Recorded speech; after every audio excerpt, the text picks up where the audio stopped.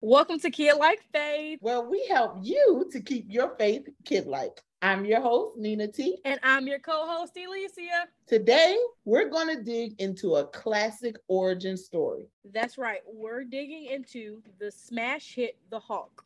I'm ready. And I'm ready too. Let's start the show.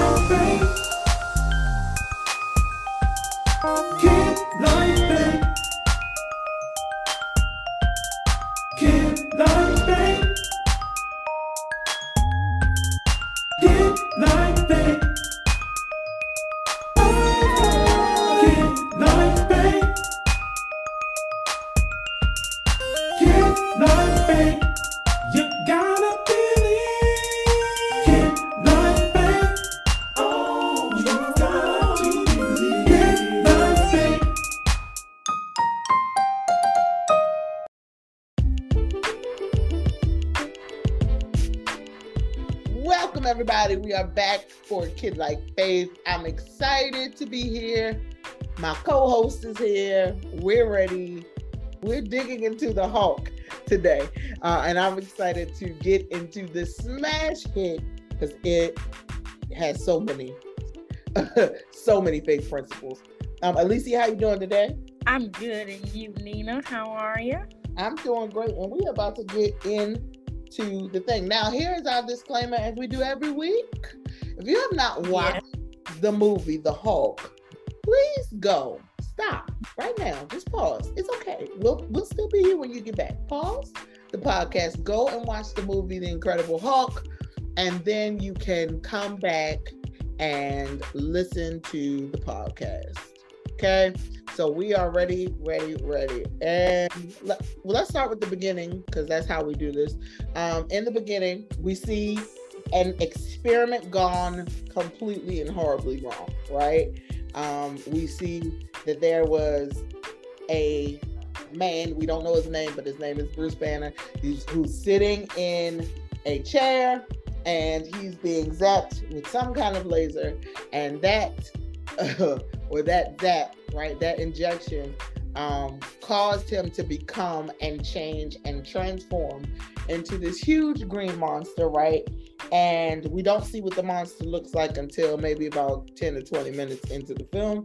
But we see this huge monster. We know it's big because of how it's towering over the people in the room. We see a whole bunch of wrecked space. We see a young lady who's been hit and who's bleeding. We see an older man who's bleeding. And we also see a scene where the young lady is kind of like in this coma situation. But they kind of hint to the fact that she's not dead because her eyes pop open when the father confronts him about being in that room with her, right? And what I got from the first few seconds is that this man lost literally everything, because the next time we see this man, he's like by himself in a hut, in like a room or whatever, not a hut, but in a room, and trying to literally, zen himself. He's trying to make sure that he controls himself. And the first point that I put down was when he was working with I think he was like the guy that helped him learn how to control his body and control his breath. The gentleman said the best way to control your anger is to control your body, because we know he can't get too excited, he can't get angry, or else he's going to change. And he's been 150 some odd days without having a moment where he changes or transforms, right? And because that place is uncontrollable, he doesn't want to get there. I want to talk about one of the fruits of the Spirit that we neglect the most, and that fruit of the Spirit is self-control. Literally one of the things that, the Father has gifted us by way of giving us Holy Spirit, when he gave us Holy Spirit, he gave us the ability to remain in control, right? And not necessarily controlling situations and circumstances, because we can't always manipulate or control them. But we can control ourselves, right? We can control our responses, and it's about, like we saw in the movie, taking the time to notice when you're being elevated, right? Notice when you are coming, or when your heart is beating too fast, or when you're getting to that place where you're about to lose control before you lose control. It's about having the awareness to say, let me breathe through this. Let me change my thoughts. Let me focus on things that are calm so I can control myself. Do you think we value, Alicia, do you think we value, as a body of Christ, do you think we value self-control in the way that we should? No, I do not. As a matter of fact, something that was pointed out to me when I was sitting in a 101 is that oftentimes we abuse ourselves. Pushing yourself beyond that point, and you know you're exhausted. You know that you need to rest. You know that you had enough, but you are abusing yourself just to finish everything, just to get stuff done, just to make sure that everything is perfect and in order. That's abuse. Alicia, you just made my brain explode a little bit, like in my head, because what we don't often acknowledge is that also too is self-control, but it's in the perverted way. It's literally putting a demand on yourself, like you said, but the demand is harmful because you're not giving yourself enough space to reset, right? And to rest and to be the best that you can be. You're also taking advantage of a position that could possibly belong to someone else. And because you don't have enough self-control to not put more on your plate than you should, you rob other people of opportunities to grow and become, because you got to be the one to put your hands on it to do it. Yep. Alicia, sheesh. And we already started. And we already started deep, and she's talking about me. Because that's what self-control is. It's literally governing your actions, your motives, your agendas, your everything you do, governing your life. But if you can that is a very simple way to abuse control. Wow, Alicia. Jeez Louise. Whoa. So y'all give me a second. So he has tried to stop himself from losing control, right? By controlling every second, basically, of his day as much as he can control. All right, go ahead. I see the eyes. But at the same time, with that self-control, he was also neglecting himself of true happiness as well. Yeah. He forced himself into a bubble. He had to, and we later on we'll get into that. He had to, but that didn't mean that he wasn't able to still go out and enjoy life. Right. Now you went from abuse to torture. Oh, okay. And you done tortured yourself. This is at your own hand. Nobody is doing this. Now, again, like she said, there are some other reasons why he stayed in hiding. But even in hiding, you should have something that, that is for you to give you some joy and excitement. But there was literally only sleep, work, and more sleep and rest. And you know what I mean? He didn't do very much, but stay hidden. Yeah. That was a very bland life compared to who he was, right? And he didn't even, and then when he had conversations, the conversations were about unbeing who he could not help but be. You know what I mean? Or finding an antidote for what happened, right? Finding an antidote. But he lives a life of simplicity in order to keep everything in control. in order to make sure that he is very routine and nothing kind of knocks him out of space. The problem is,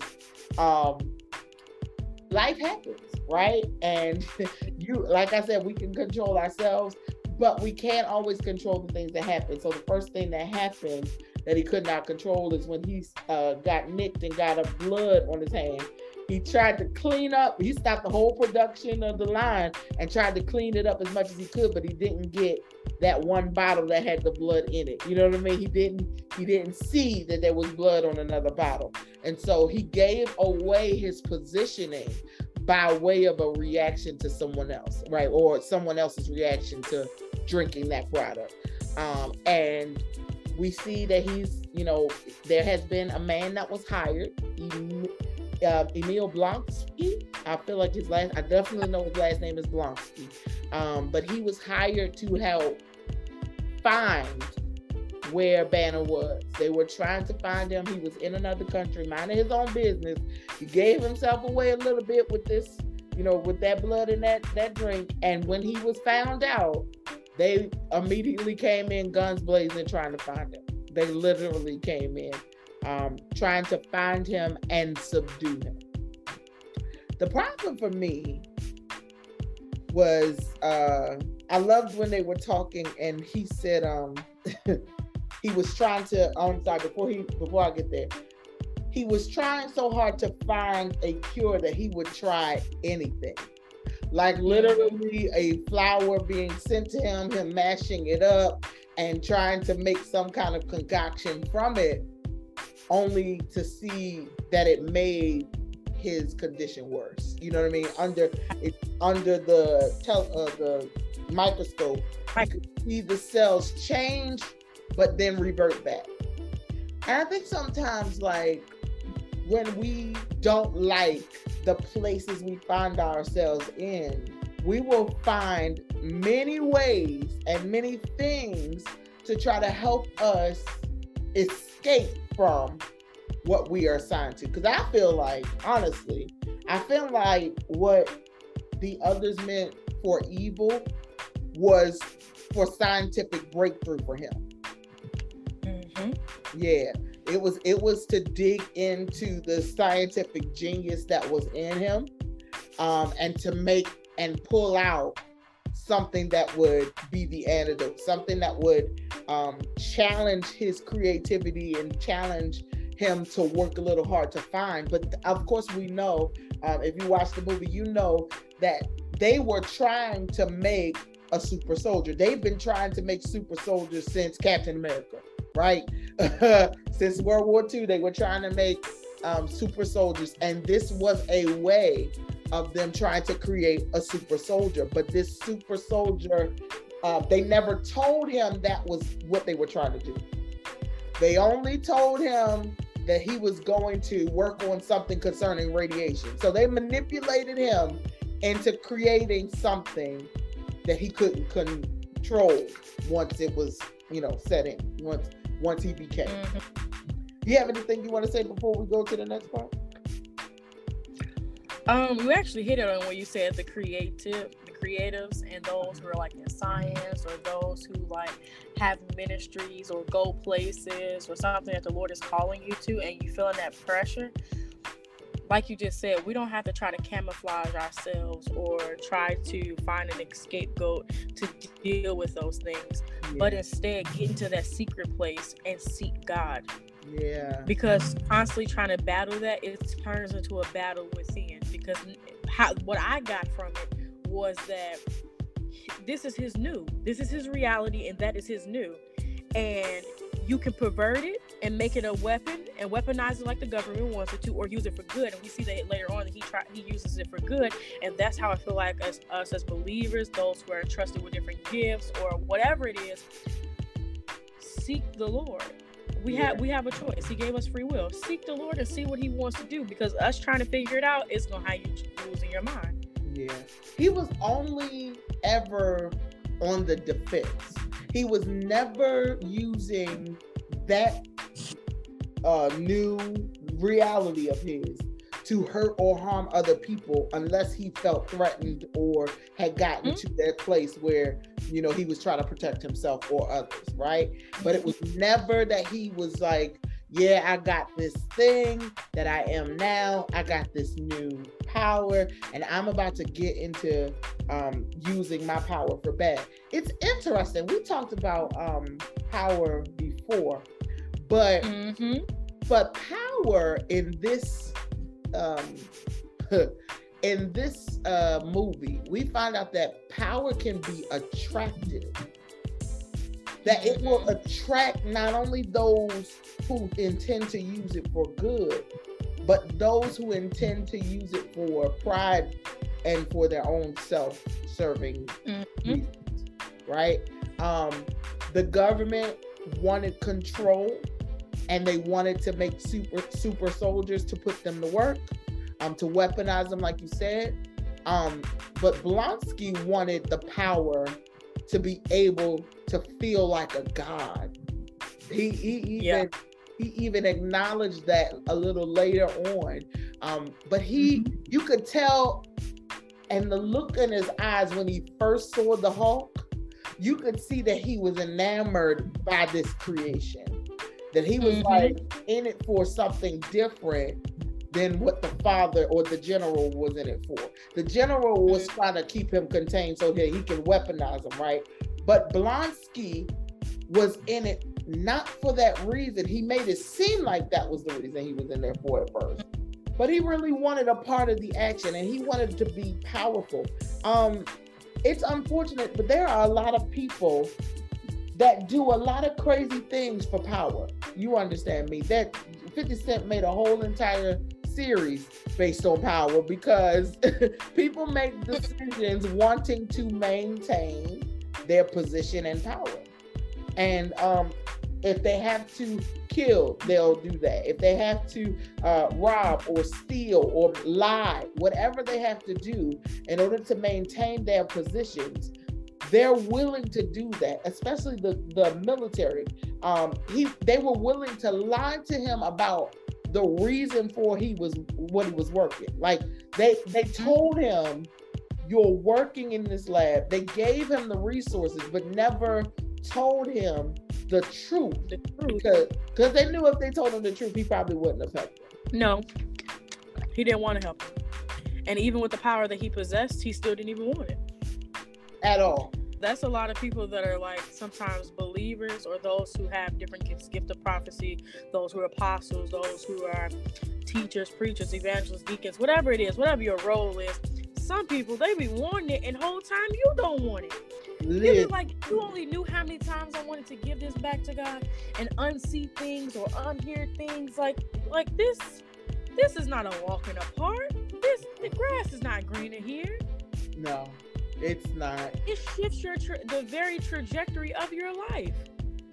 It literally changes the way you have to. And for those who are integral, we have to walk a certain way. And the requirements for the place that you find yourself in, and you look into your left and your right, and you like, but wait a minute yet. Hold on, don't we serve the same God? What?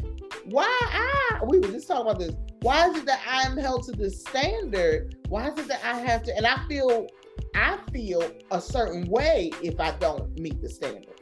You know what I'm saying? I feel like I'm a die. I don't know. It may not be that uncomfortable. It's very uncomfortable. Because the Lord told me he about to call me to another level of righteousness. And I said, well, Lord, let me get it all out of whatever else is in here. Let me get it on out. Let me get it on. Because I know you lying. I'm screaming. See, everybody, they be the words of the Lord. They be like, yes, I do. Hold on. I ain't know that was the cares of your heart for me yet. I didn't know. We didn't talk. You didn't even run this by me. You just telling me. No, it's just I'm just making you aware that you no longer are held to you no longer can get away with what you used to get away with. You're gonna have to come up higher, and you're gonna have to take a little bit more responsibility because you are able to respond. So now you have to be responsible. Period. Okay. And I'll be like, OG, can I just please me? Because I'm your friend and such, and I tell you the truth about right now what I'm feeling like doing, and I don't feel like doing this. This is not what I want to do. So can I do something else? And I feel awkward doing other things because I don't fit there. I feel like how the prodigal son felt in that pig pen. Like, what are you doing? What is even this? Like, what is your problem? Why are you trying to eat this stuff? Ew, gross. What are you doing? So like, yeah, like, but like you said, people be like, yeah, because I wish I could preach like you. Girl, be quiet. Boy, be quiet. I wish I could teach like you. Hush. Because you don't know how many hours you got to study. Okay? And how many Put your time in. Okay. You got to be careful of what you signing your life up to. Are you crazy? You don't know what you asking for. But because you see these people with the mic, you assume that everything is a little easier, but it's actually harder because the line is a little tighter. It's the margin for error is a little closer, and we have to focus our lives, like Apostle Rain says, being not 1 degree off from His will. It matters to those who God has chose to do certain things and certain to be certain gifts, like, you know, the 5-fold and all of those things. When you have those kinds of responsibilities, it matters. Everything matters. I talked about that today. Everything matters. Every decision matters. And so we don't get to just say what we want, because my words do something. I got to be careful. I have to live a life of control, because the moment that I lose control, I may cause a lot of people to fall by way of my lack of control. I'll give you an example, right? Go ahead, girl. I have a niece. It doesn't matter. She's my niece. And she was having some behavior issues in school. I said, let me try a different approach. Anybody, if you don't know, you don't know today. Psychology is what I went to school for, right? And veered off to business. But I said, I understand that disciplining a child is not always a great thing. You know, sit down, talk to their level. So in Head Start or kindergarten, we will call. She'll call me before and after school to give me a report. Her behavior became better. Now she's in 1st grade, and I thought that I was off the hook from getting 7 o'clock calls in the morning. So baby girl been calling me. Well, I had some stuff going on, and like I shared last week, I spiraled a little bit and I just needed a break. So in my resting time, I had slept past all my alarms. And Friday, I wasn't able to answer the phone. She acted up in school. Got the report, and I said, wow. I told her mother, I said, don't be upset and don't discipline her. And don't spank her, don't put her on punishment, don't take anything away. Reason being is because it's my fault. Wow. It's my fault because I'm accountable to her. And despite how I feel, despite what was going on, I still have young people, or not even young people, because they from all age categories, y'all, that I still have to show up for. Yeah. I had to, and I apologized to her. She had tears in her eyes like, TT, put your hands down. You don't have to be nothing to be nervous about. I apologize because TT didn't set that time aside to talk to you. Wow. But from now on, when you call, I'm going to make sure I'm up. I'm going to be up before you, waiting for your call. And if you don't call, I'm going to call you. Now let's go get some ice cream. I highlighted that issue, but still rewarded good behavior for the 4 days before. Right.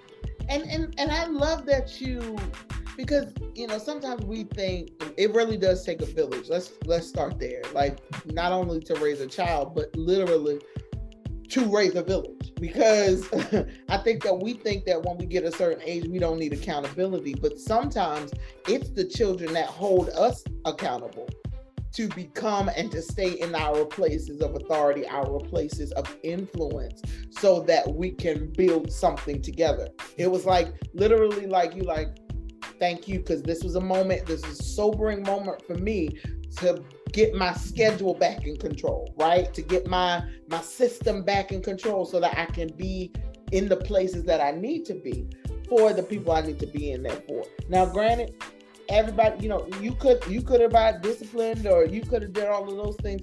But I love that you took the initiative to say, let me make sure I'm still doing my part, because I noticed that as long as I'm in communication with you, you're doing what you're supposed to do. And now the next step is we're going to keep doing this until the point where I don't have to check in with you, because you're already knowing that this is the way we behave.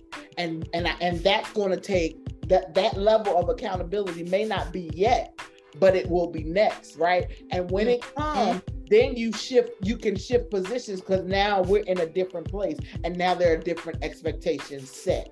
You understand? Like, I love that you said that this, my presence is important, right? Like, my influence is important, and I have to make sure that I am here not only for me, but I am here for those I'm supposed to be here for, and I can't let anybody else talk me out of being in that place. I can't even let me talk me out. Me do it. Yes. Okay? Of that place. Because honestly, we can get to a place in life where we, like we were just talking, the pressures of the assignment can be like, ooh, merciful God, can we just skip a week? Can I skip 5? Can I get a year off? I'm just saying, because it can be a little taxing. But the truth of the matter is I told the Lord, and this is honest, I don't want to know the life without him. I don't want to know the life where he didn't choose me. I don't want to know the life where he didn't save me. I don't want to know the life where he doesn't use me for his glory. I don't want to know the life where I don't have a podcast, don't have a book published. I don't want to know those things. So I'll take those moments of pressure, because I love to see God have his way in his purpose with me. Mm-hmm. So the pressure may be heavy at times, but for the most part, the more important part is completing the purpose. And I'll keep myself in a certain headspace in order to see God's purpose revealed, that he would get glory. So he's been pursued because they found out where he was. He was pursued by the military officials. He shows up as who he is, and they have said in the plane, they said Blonsky asked, "Is he a fighter?" And he told him, "You don't wait until you get in contact with or engage with him to see if he's a fighter or not. He is. You're going to assume and address him as a fighter. You're going to engage with him as a fighter." But like I said, the truth of the matter is he was only fighting to protect something, to keep himself. He was only fighting because he had been in a place where he was controlled, and at the place where he could not, they kept hitting him. And he was getting antagonized by two groups: military people and them guys that was in the locals. What'd you say? The locals. Okay, and getting completely antagonized until it was no more time. When he threw that man through that glass, I said, "Gee, not throwing him across the route." Okay, and now when I saw that, if I was one of the locals and I saw my friend go from not being seen to going through like 3 things, skip me, reverse back to you, I'm out, let's go, party. Uno and out. Uno out. I quit. Y'all can have this. Officials, y'all trained for this. Congratulations, it's on y'all. Because I'm not gonna stick around and get beat up too. What? Are you crazy? Smashed. I mean, he completely annihilated everything, right? He has to, but he has to go back into hiding because he has to find a way to calm down again. He has to find a way to get back in control. And literally, he has to evade them. And unfortunately, he ends up intentionally going back home in order to get the data for Mr. Blue. Mr. Blue and Mr. Blue, the scientist, which is Stearns is his name. Stearns. I was like, when I saw, first off, I was like, this the man you've been talking to, and he's just as crazy as you. Like, yes. You're Mr. Green. This is not what I was expecting. I'm like, sir, you wasn't what I was expecting either. At all. Because how about this, y'all? This is my first time watching the Hulk. It was so let's talk about that for a second. Being that it was your first time watching this movie, was there any part in the movie that you were just like, what in the entire, like, woo, I can't take this no more. Like, this is a lot. The special op that they brought in. If he wasn't the serpent from Genesis 3 and 5, I don't know who else was.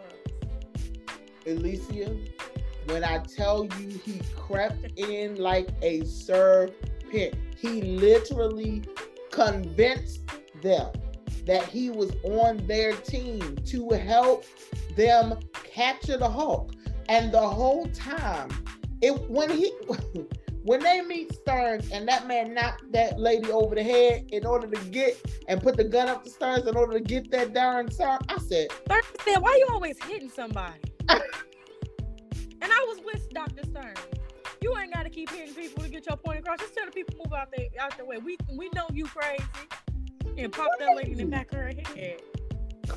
And deranged. Now, when they finally, unfortunately, they end up getting him trapped after a while. But I want to talk about the first moment, because for me, when I first saw Betty, I was like, I knew she was alive, right? And when I saw her sitting on that bench, and he saw that man walking up to her as a symbol that technically she's moved on, I was like, oh snap, this about to be drama. This about to be a mess and foolishness, okay? Because I thought he was gonna switch. I thought he was gonna change. You're right, change right then because he was upset. But he had learned to master control to where things like that couldn't get him upset. Mm-hmm. But he found and I love that when she saw him finally face to face, like that she hugged him, like she told him, like, no, you're coming with me. She didn't say, where you been all this time? I've been looking for you. Like, there was none of that. It was just like love. You know what I mean? Like, it was just complete love. Now, I want to talk a moment about the part that stressed me out, because what stressed me out about their relationship. Stress you out, friend. Not stress you out. Baby, let me tell you what stressed me out. Alicia, okay, because that was a part where they had wanted to do a little ministry unto once another, okay? they had wanted to minister like faith. once unto the other, okay? And if you've seen the movie, you know what I'm talking about, okay? And he said, we can't do this because I get too excited, baby. I'm getting too excited. I can't do this. And I was like, what kind of life is this? Like, what kind of life has he now had to engage in by way of someone else's wish for him? So I was big mad and stressed out because I was like, nah, fam, this ain't even his fault. He didn't even sign up for this. He signed up for a whole other reason. And now you can't even enjoy life and your partner because you're going to be out of control and Hulk smash her head in. What is happening? But the truth of the matter is he probably, well, I know he didn't want to, I'm sure it's because he didn't want to reproduce the Hulk. Let's start there.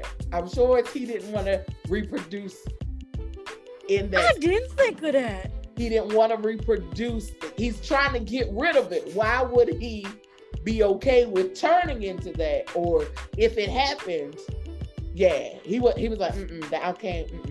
But the truth of the matter is, I also think he didn't trust himself in that state. Even though every time she said, it's okay, and she was talking to him saying, Bruce, it's okay, he was calming down. Like, he still had regard and love for her. So even when the bullets were flying, he protected her. He made sure she was fine. He made sure she was okay. He was still knowledgeable in that moment of losing control. He hadn't lost control fully because of the way he loved on Betty still. But I think he did not trust, one, what would happen if he switched during that time, and two, he didn't want to reproduce that heart. I'm sure he didn't want to reproduce because it's in the blood. Let's talk about how I quickened when I was thinking about how the reason or the way that this was transmitted was through the blood. I had a full entire Baptist fit. How? It's power in the blood. I mean, in the blood. How? Wonder working power. Any power? Okay. Which is why he had to protect it. Which is why he had to protect himself so that others wouldn't receive the same deposit. Mm-hmm. I want to talk about this general for a little while. And I'm all over my notes. I don't even care anymore. I'm all over my notes because here we are, and this is Kid Like Faith, and this is what we do. But the general kept making horrible decisions.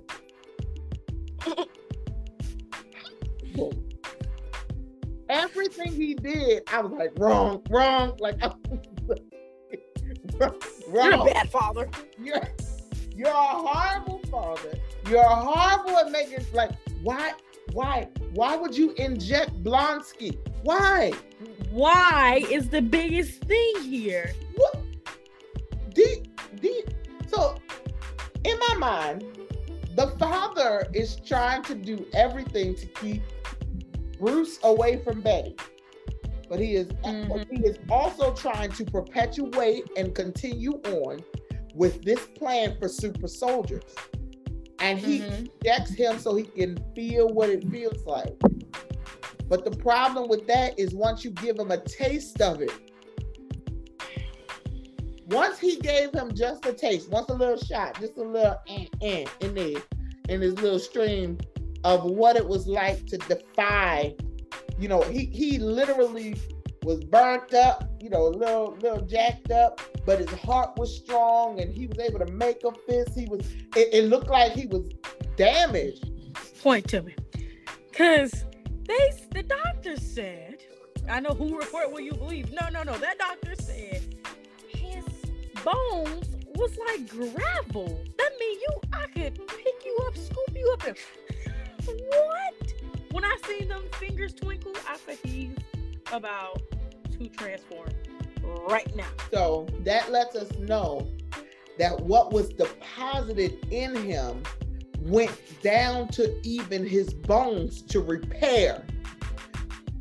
Whew, okay, because if the power that was injected in him could go down and repair his bones,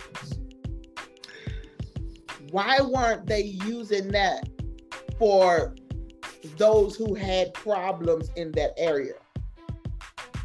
I don't know, maybe those who are paralyzed, those who have bone cancer, gotta pull bone marrow. Exactly, yeah. Are we okay? Perverted. That's what all it is. Perversion. They just took something that could have possibly helped serve the community, and they decided to benefit the military and their own agenda with it. And their own pockets. And the problem is that when you take something that is supposed to be powerful and you pervert it, remember, Bruce still was who he was at the core. He was just a little bit stronger, had more power, and had a little bit of lack of control, okay? But for someone who is evil, it's the same way that America in Captain America, when in Captain America, where our villain, because I forget his name at the moment, our villain was shot with the same. He had the same the same process that Steve had, but because he was evil, it enhanced his evil. And because Steve was good, it enhanced he was already preconditioned to be a good person. And it took that good person and made him a good soldier, made him a good leader. It made him good to the 10th power. In this movie, it's the same way. The power that was injected just made him more evil. It made even his say it one more time. Even his image. Oh my God. So the image was thwarted also because, remember, Stern said to him, I don't think you want to do this because we don't know what you've already taken. And so if I give you what he has and mix it with what you already have, there's a possibility that there's some reactions and things that will happen. He said you want to be an abomination. Oh, okay. That's what he said. Okay, because that's exactly what it is. That's exactly what he became. He became a monster. While the Hulk was, kind of like a Franken-like, big, huge creature, right? He still had a little bit of control over his will and his emotions, right? How he loved, he still was a protector. He used it for defense. But because Blonsky was already, what was already in him was defiled. It just magnified that and made him worse. I just had to look up the word abomination because I know sometimes we take it and we bend it and manipulate it for us. But abomination is really just going against the good. Yeah. Just going against the Lord. Just literally going against the Lord. It's setting yourself and some of it, I feel like in Blonsky's case, it was intentional. He was intentionally trying to be his own godlike creature. So he didn't really care about how it affected others. Yeah, because he asked Dr. Stearns, he said, you've seen what he becomes. Yes, and it's beautiful God, like I want it. I have to have it. And that's where Genesis 3 and 5 comes in. And you all shall be like God. So here's what messed me up about the story of Adam and Eve, because that's what she's talking about in Genesis 3 and 5. Have a conversation between Eve and the serpent. Well, first off, I was, I'd be trying to think, and I wonder, had this been the first time he talked, because I'm sure if I walked into a room and a serpent started talking to me, I'm not sticking around to have a conversation. I'm going to run. One, I don't like snakes. But two, because they had already got the word of the Lord and they already had the instruction from the Lord. Adam did, right? And that was related to Eve in some form or some fashion. It should have been known or common knowledge that one, you already had the image of God. And so what he was telling you and promising you was the responsibility of rulership. See, the thing was, God had reserved for himself the obligation and responsibility to determine what was good and what was evil. He reserved it for himself because he's the righteous judge and he knows how to judge what is good and what is evil. Now, he made Adam and Eve both naked and said it was good. So when you come to a God who is righteous and has made you in a creation and said you are good, and then you come to him and say, he's looking for you, can't find you. And when he finds you, you all say, we hid ourselves because we were naked. He like, language? Who told you that? What conversation did you have where nakedness is now a bad thing? And then he said, did you eat from the tree that you weren't supposed to? Did you assume the responsibility of detecting good and evil?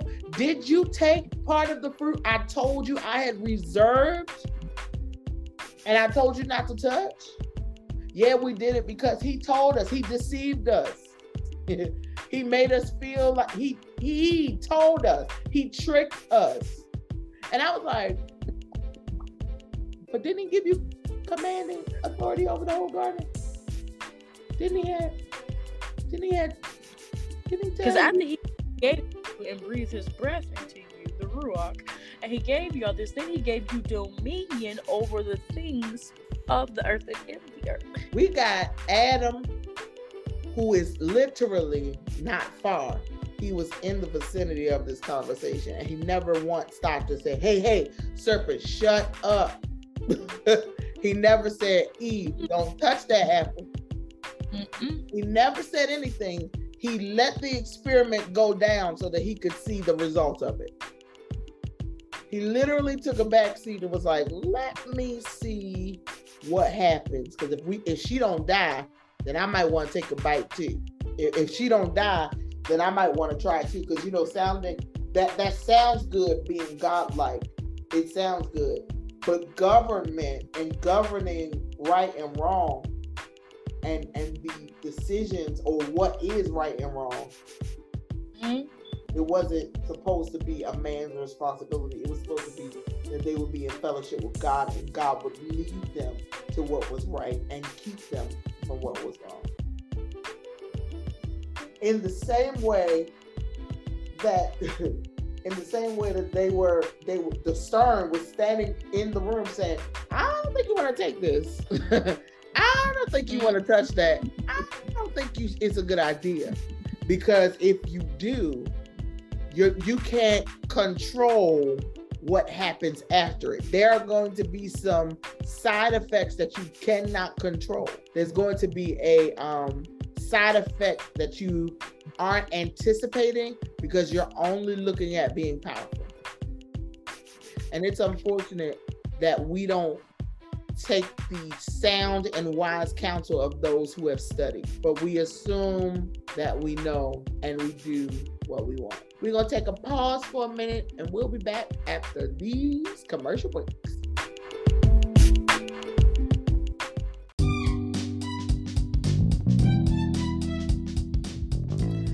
Hello everybody, it's your girl Nina T, and I'm here with a pause for a cause. Are you a business owner who is looking to expand your business? Or maybe you're a new owner, a new entrepreneur, and you just want to make sure you're doing everything that you can to make your business the best that it can be? Well, I've got news for you. Power Over Poverty is hosting their Mentee to Mentor program, and it's just for you. This program is 6 weeks of jam-packed information where you can learn how to structure your business while accessing business funding, learning tips and tricks from all of the experts. Now, registration is already open, so go over to www.poweroverpoverty.net and make sure you sign up. Make sure you get all that you need to get so that we can do business the kingdom way.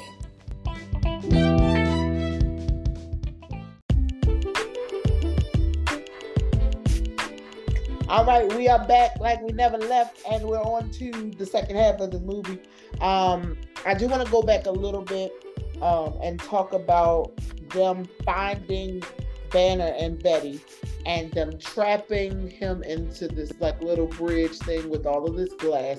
She's on the outside, so is the boyfriend, so is all of this military soldiers. They have really literally him surrounded, and they're trying to poke him in order that he will get angry and change over, so she'll see him as a threat. But by doing that, while the boyfriend is standing there, and we see that the fire is literally it overtakes the both of them. That he, even in Hulk form, reached over to cover her and protect her.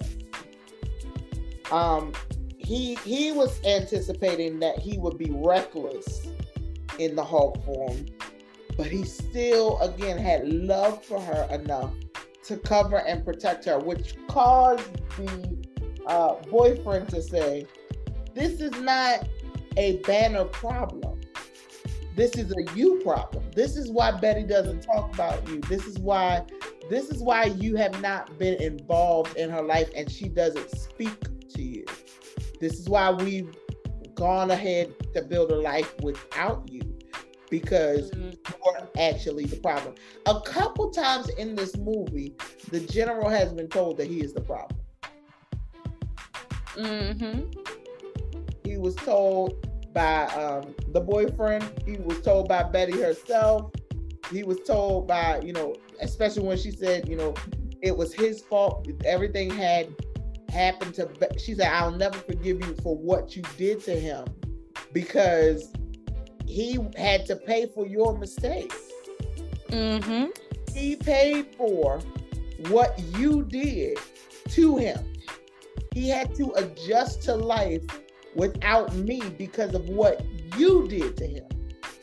And I was like, man, how many people are suffering because of what somebody else manipulated them into doing? And now their decisions are to keep up with the damage, to try to deal with the damage. You know what I mean? There are a lot of people that, if you know my personal testimony, molestation was a part of my childhood and all of that.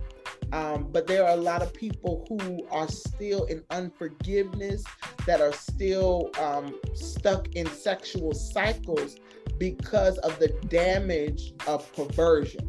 You understand? Like, because someone did not control themselves and literally get help for their urges.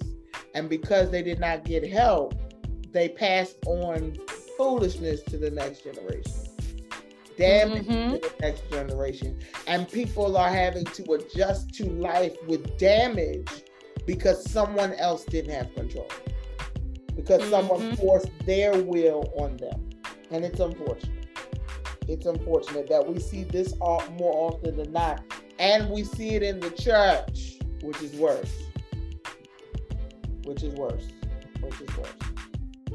So yeah, but when it's pointed out that he is the problem, he's offended. But the truth of the matter is the truth. He was the common denominator as to why all of these things went wrong. He was the one that injected Blonsky. He was the one that set up Banner. He was the one that was trying to pursue Banner. Banner was minding his business in another country. He was setting this up. This is all at the general's hand. He just refused to take responsibility. You know what else was confusing with that as well? When he was going out there and bothering Banner while he was minding his good holy business, he went into this room that was isolated, and when he opened up the door, you could see that it was kept sealed for temperature purposes, and nothing could go in and be bothered. And you have it right there. That's what makes me think about. That's what makes me think about the church sometimes too. You have other people that can be used. Okay. You have other people that you can try to train up and make your minions. Leave me alone. It's so true. It's so true. And the crazy part is they're willing to be that. And that's another thing. You don't even have to force them. They're willing to be exactly how you want them to be. Your soldiers inside your four walls. They're willing to do it. So why bother us who don't want it? Because or the spirit that's governing them. It's not even them most of the time. It's the spirit that's governing them that is offended, because how dare you walk in your fullness? And it agitates light. See, the problem with light is that light agitates darkness. You remember the scripture in the Bible, and that story in the Bible where Jesus is minding his holy business, his own self business, walking around, and literally the demon cries out, "What have you to do with us?" Nothing. I actually was minding my own business. I was doing my own thing. I didn't come after you. I was just walking around. But light agitates darkness. It literally was like, oh snap, he's coming. Like it could not. And so there are people unfortunately, they have spirits that are governing them, right? And that spirit gives them the same way the Holy Spirit talks to us and gives us intel. Those spirits say, hey, I need you to go on over there and I need you to get her to do such and such. Because if you get her to do such and such, then she'll be able to be a part. And, you know, she has all these great gifts and talents and all of these things in her. So she'll be able to benefit the ministry. But really, the underlying reason, because those other spirits aren't working for God. So those other spirits really want to stop you from the purpose. So they get you into doing things out of loyalty and conformity so that you will be a part of the minions versus being a part of the ministry. Period. And that's that on that. But it's unfortunate. And it's unfortunate that they don't just go with the minions, but the minions are never enough. Never. It's never enough. I want to go to the next part. The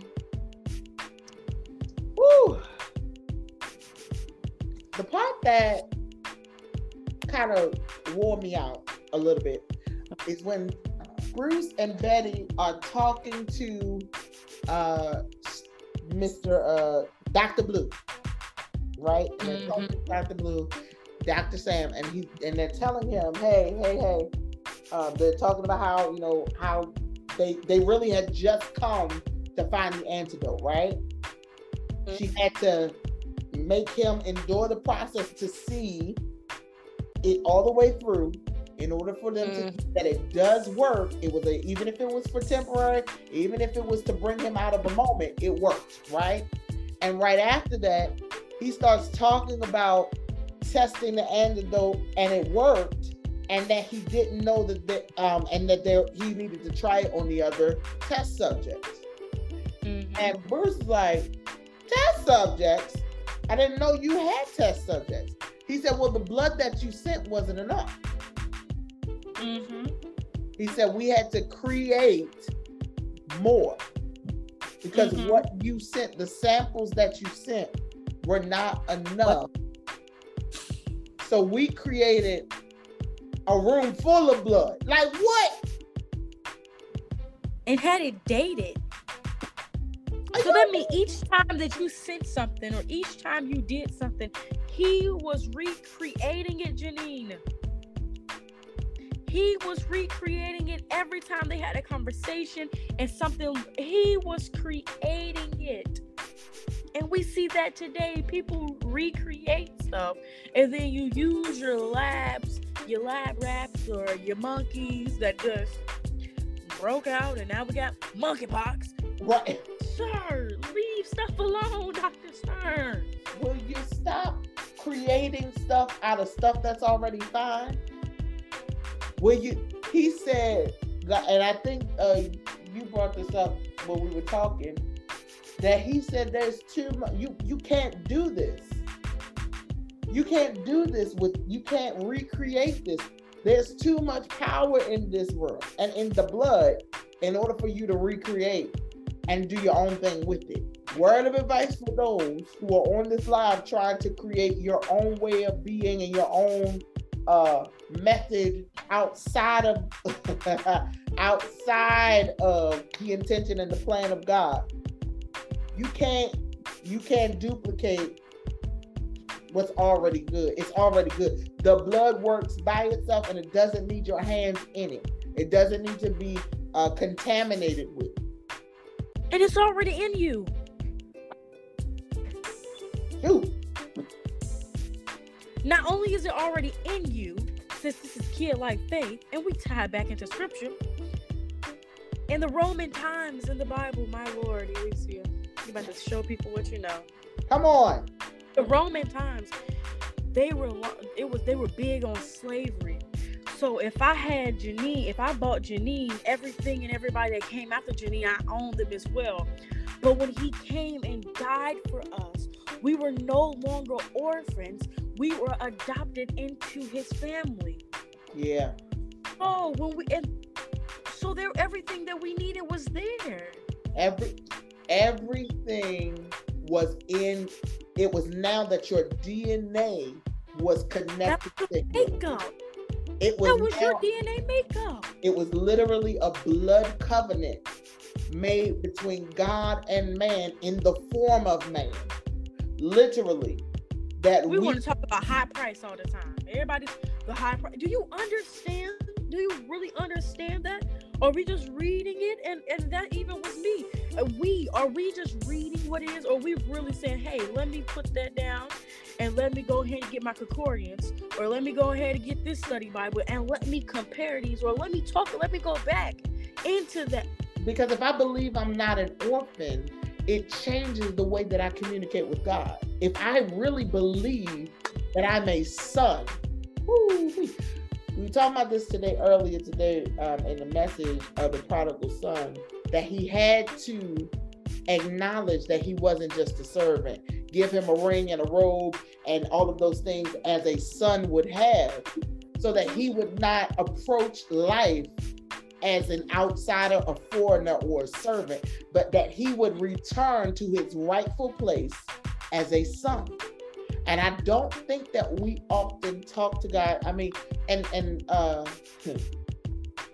if I relate how I talk to my parents with God, like my parents, I honor, I respect my parents, all two sets of them, because I got a mom, a stepdad, a dad, and a stepmom, right? And because I honor them, right? But the truth of the matter is when I have a grievance with them, and when they have a grievance with me, it ain't no, I just wanted to talk to you about it. It's not, none of that. I don't, it's literally like, well, if we were back in the day, you would tell me such and such and such and such. It's literally like, Mom, hey girl, let's talk about this. My stepfather decides to irk me on purpose. Okay? And he said he made it his mission to irk me on purpose so that I can get used to being irked and not walk away from relationships. Amen. He's made it his decision to irk me on purpose, right? And so there are sometimes I'll be like, leave me alone, Mr. John. And that's just how we communicate, right? Because it is what it is. And he knows that, like, all right, this is the line. I done played with it long enough. Let me leave it alone. Let me leave it be. But at the end of the day, I'm not shocked when there are some things, even when there are things going on with me, or things that I don't want to talk about, my mother will not let me pretend like I'm okay. No. If I'm willing to say, this is what's going on with me to my parents, and the Heavenly Father has said he's adopted me, I have to take on that mindset when I go to him in prayer, like, all right, Lord, let me tell you why I'm mad. Let me tell you about what's going on. Let me tell you about this here. And then can you show me your perspective on it so that I can change my mindset, so I can change how I behave, so I can change how I align my life. How does this affect the other things?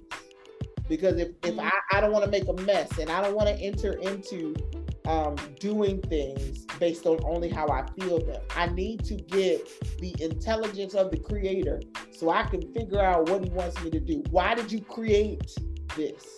And why did you create it this way? And why did you have me engage with it? What is the purpose of me and Alicia doing Kid Like F8th for 2 seasons or more? What is the goal and the intention of what is the goal and intention of us doing this together? What is it that she doesn't see? What is it that I don't see? What is it that I need to be more accountable to? What is it? But you only get that information when you ask questions as a son would, and you don't shy away as a foreigner. Mm-hmm. We are not foreigners. We are sons. As soon as you come into the kingdom, that's how quickly you are adopted into the family. That also means one mistake doesn't make you lose your identity. Oh, okay. Mind your business, Nina T. I'm just saying. Listen to how stupid that sounds. I tripped down the steps, so I'm no longer a son. Huh? You goofy? That's dumb. It doesn't make sense. It doesn't make sense. A fall can't make you lose your identity. You can give up or abandon your identity, but a mistake can't make you lose your sonship. That's dumb. And it doesn't make sense. And I want us to stop thinking that way. But the Bible tells us to come boldly for this purpose, that Jesus spilled his blood. I won't even say shed, he spilled it. He literally doused the earth in blood. Use your DNA. Use your access to the Father and use it for good. For good. I wanna pull out the fact that when Bruce is captured and Blonsky is gotten, because he's not trying to get what he has, but he actually got an injection. He got some sort of power. The reaction that he experiences makes him not only out of control, but out of control with reckless decision-making abilities and evil and kind of unlimited power. It's literally when he gets a hold of what Bruce has, he has no desire to be a protector. He has a desire to be powerful. And because of that desire to be powerful, the Father finally sees what it looks like when you weaponize this creation. This is what a weapon looks like. He is a weapon, and the weapon is not working for you. The weapon also works against you. You wanted to weaponize this and make this banner or the Hulk-like creation a weapon. This is what that looks like. It terrorizes your cities. It puts you and your men in danger. People get killed recklessly because this is what it looks like to weaponize. This is what happens. This was what you were not anticipating when you were trying to weaponize Banner. This is what you got. This is what a super soldier is. This is what it looks like. And I love that we see it and he sees it and realizes at that moment, if you look in his face, he realizes that everybody was right. Everybody that was telling him that his failures were the reason why things kept getting worse and worse and worse. He had to take a moment and sit in that. He had to sit in them bad decisions, his horrible father decisions, his horrible decisions as a general, so that he could stop making them. Stop! Just stop! Even Blonsky too. In the middle of that fight, he had some more fight in him. But once Eddie was like, stop, this is not who you are, you don't have to respond that way and stop, he was just looking around. He man, this fight wasn't worth it. It wasn't even worth it. What are you And that's another example of us putting ourselves in unnecessary fights. It was a positive message that came out of Blonsky's decision. We putting ourselves in compromising, uncomfortable situations that we don't even have to. Not at all. We don't even have to.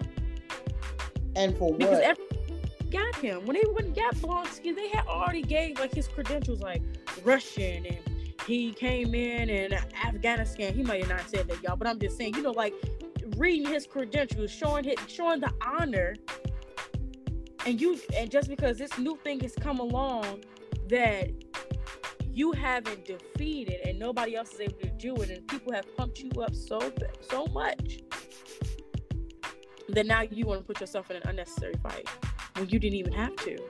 You didn't even have to. It's unfortunate that ambition makes people literally put themselves in situations that they never even had to. Because it was literally you can do all of these things, but that one power was godlike. And you remember in Aladdin when Jafar was tricked at the end to wishing himself as a genie? Yeah. The reason why he was tricked was because Aladdin said to him, yeah, you got power, but you don't have more power than the genie. It was because he had went this whole time wanting power, and getting levels of power to where he saw a new level. He was like, well, fine, I'm going to be the top. If I have to make myself the genie, then let's do it. But he had no idea of what the next responsibility was. He had no idea that asking for himself to be, or wishing that he would be the genie would mean that he would have to live in living space. Like, he didn't anticipate that. He didn't anticipate that. The same way that Blonsky didn't anticipate that having to be in this fight would cost you. Like, that you're looked at as a monster. Okay, they're going to have to. And don't nobody want to call you to do nothing. To do nothing. Don't nobody want to use you. We don't want you to do benediction. We don't want you to take up offering. We don't want you to lead praise and worship. We don't want you to lead the word when the pastor is sick and can't make it. We don't want to, because in those situations, now we see the true colors. We see who you truly are in those times. You are power hungry. And because you are power hungry, you'll do anything to get it. And we don't want that. We don't want that. We don't desire that. Nobody get praise here but God, period. And that's that on that. If God ain't the top or the head, it's a monster, because there is another head. Anything with two heads is a monster, period. Okay? God the only head, period. He at the top, and he sets the necks and everything else in the ocean, in the order and all of that. But he is the head of the church. And not only is he the head of the church, but he's the head of the body. And we have to make sure that in our attempts to, I want us to first off stop treating assignments and ministry as a 5-year plan where you keep moving up the slot. You come from, because you was the evangelist, and then now you're a missionary, and now you're the head prophet, and now you're the apostle, and it's not. You forgot the chief apostle, because I'm still trying to figure out what that is. The chief apostle, then the archbishop, then like you're doing a lot. You're doing a lot. You're doing a lot. You're doing a whole lot of things. Can we stop? Can we just 1, 2, 3, everybody serve. Like, what we doing? Like, what are we doing? But the truth of the matter is that you don't anticipate what you prayed for or what you're asking for, that power has consequences. Heavy is the head that wears the crown, period. Okay? And you have no idea what it takes to sit in the seat until you sit in the seat. And that's I love that when it comes to defeating Blonsky, they all decide that they have to help because they all had a part in creating it. Because even though Banner, it wasn't his intention, he gave samples to Dr. Sam, to Dr. Blue, Mr. Blue. And even though, she wasn't intending to, Betty was a part of the research. And even though the general definitely intended to, even though he intended to, he wasn't intending for it to look the way it looked. So because we had a hand in creating this, we also have to have a hand in stopping it. We have to put ourselves in the place where we take responsibility for our mistakes and we do things in order to get things back under control. The one part that blessed me real bad at the end was that one clap extinguished the fire. One who? One clap. When Hulk clapped. Oh yeah. That whole fire just went out. Like literally. One clap extinguished the fire.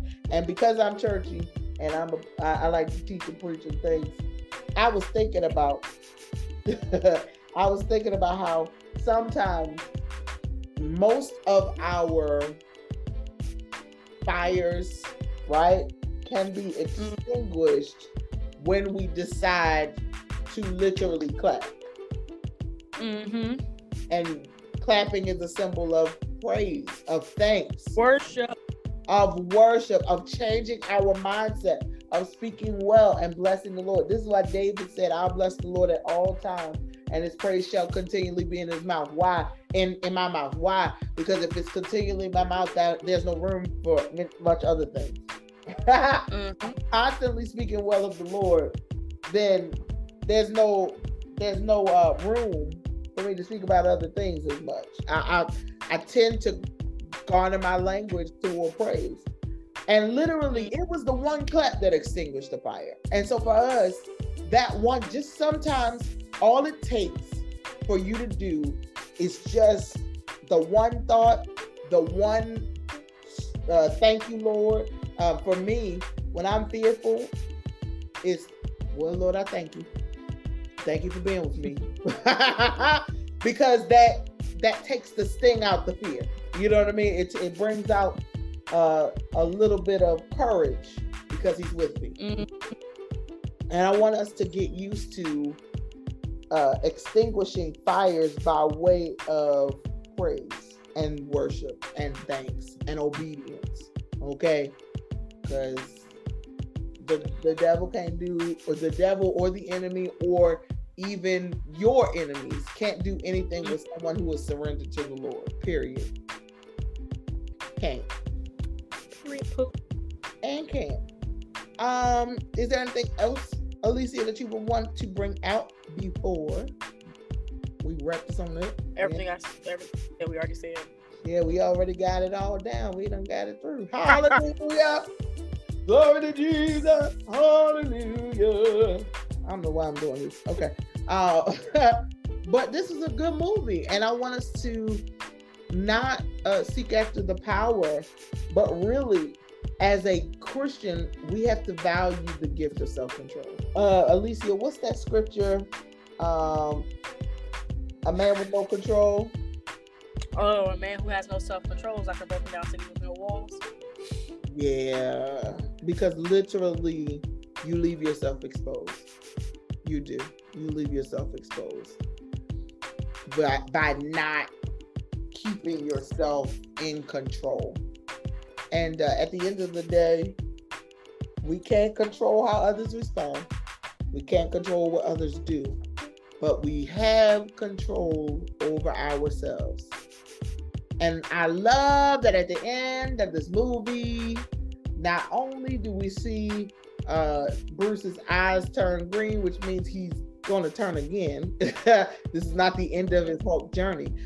But I love the fact that the general is in the bar and he is drinking a lot. And we see Tony Stark come in to just have a little chat. And he says, I tried to tell you about them soldiers. Tried to tell you about your plan. It wasn't going to work. Tried to told you, okay, and you didn't listen. But he's coming in there to talk about his initiative, something that he wants to do, which we know is the Avengers.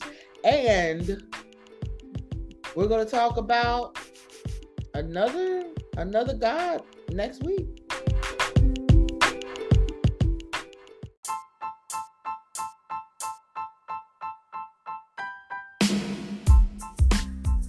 That was absolutely amazing. Thanks for coming on the journey with us. And I hope that you join us next week for some more fun.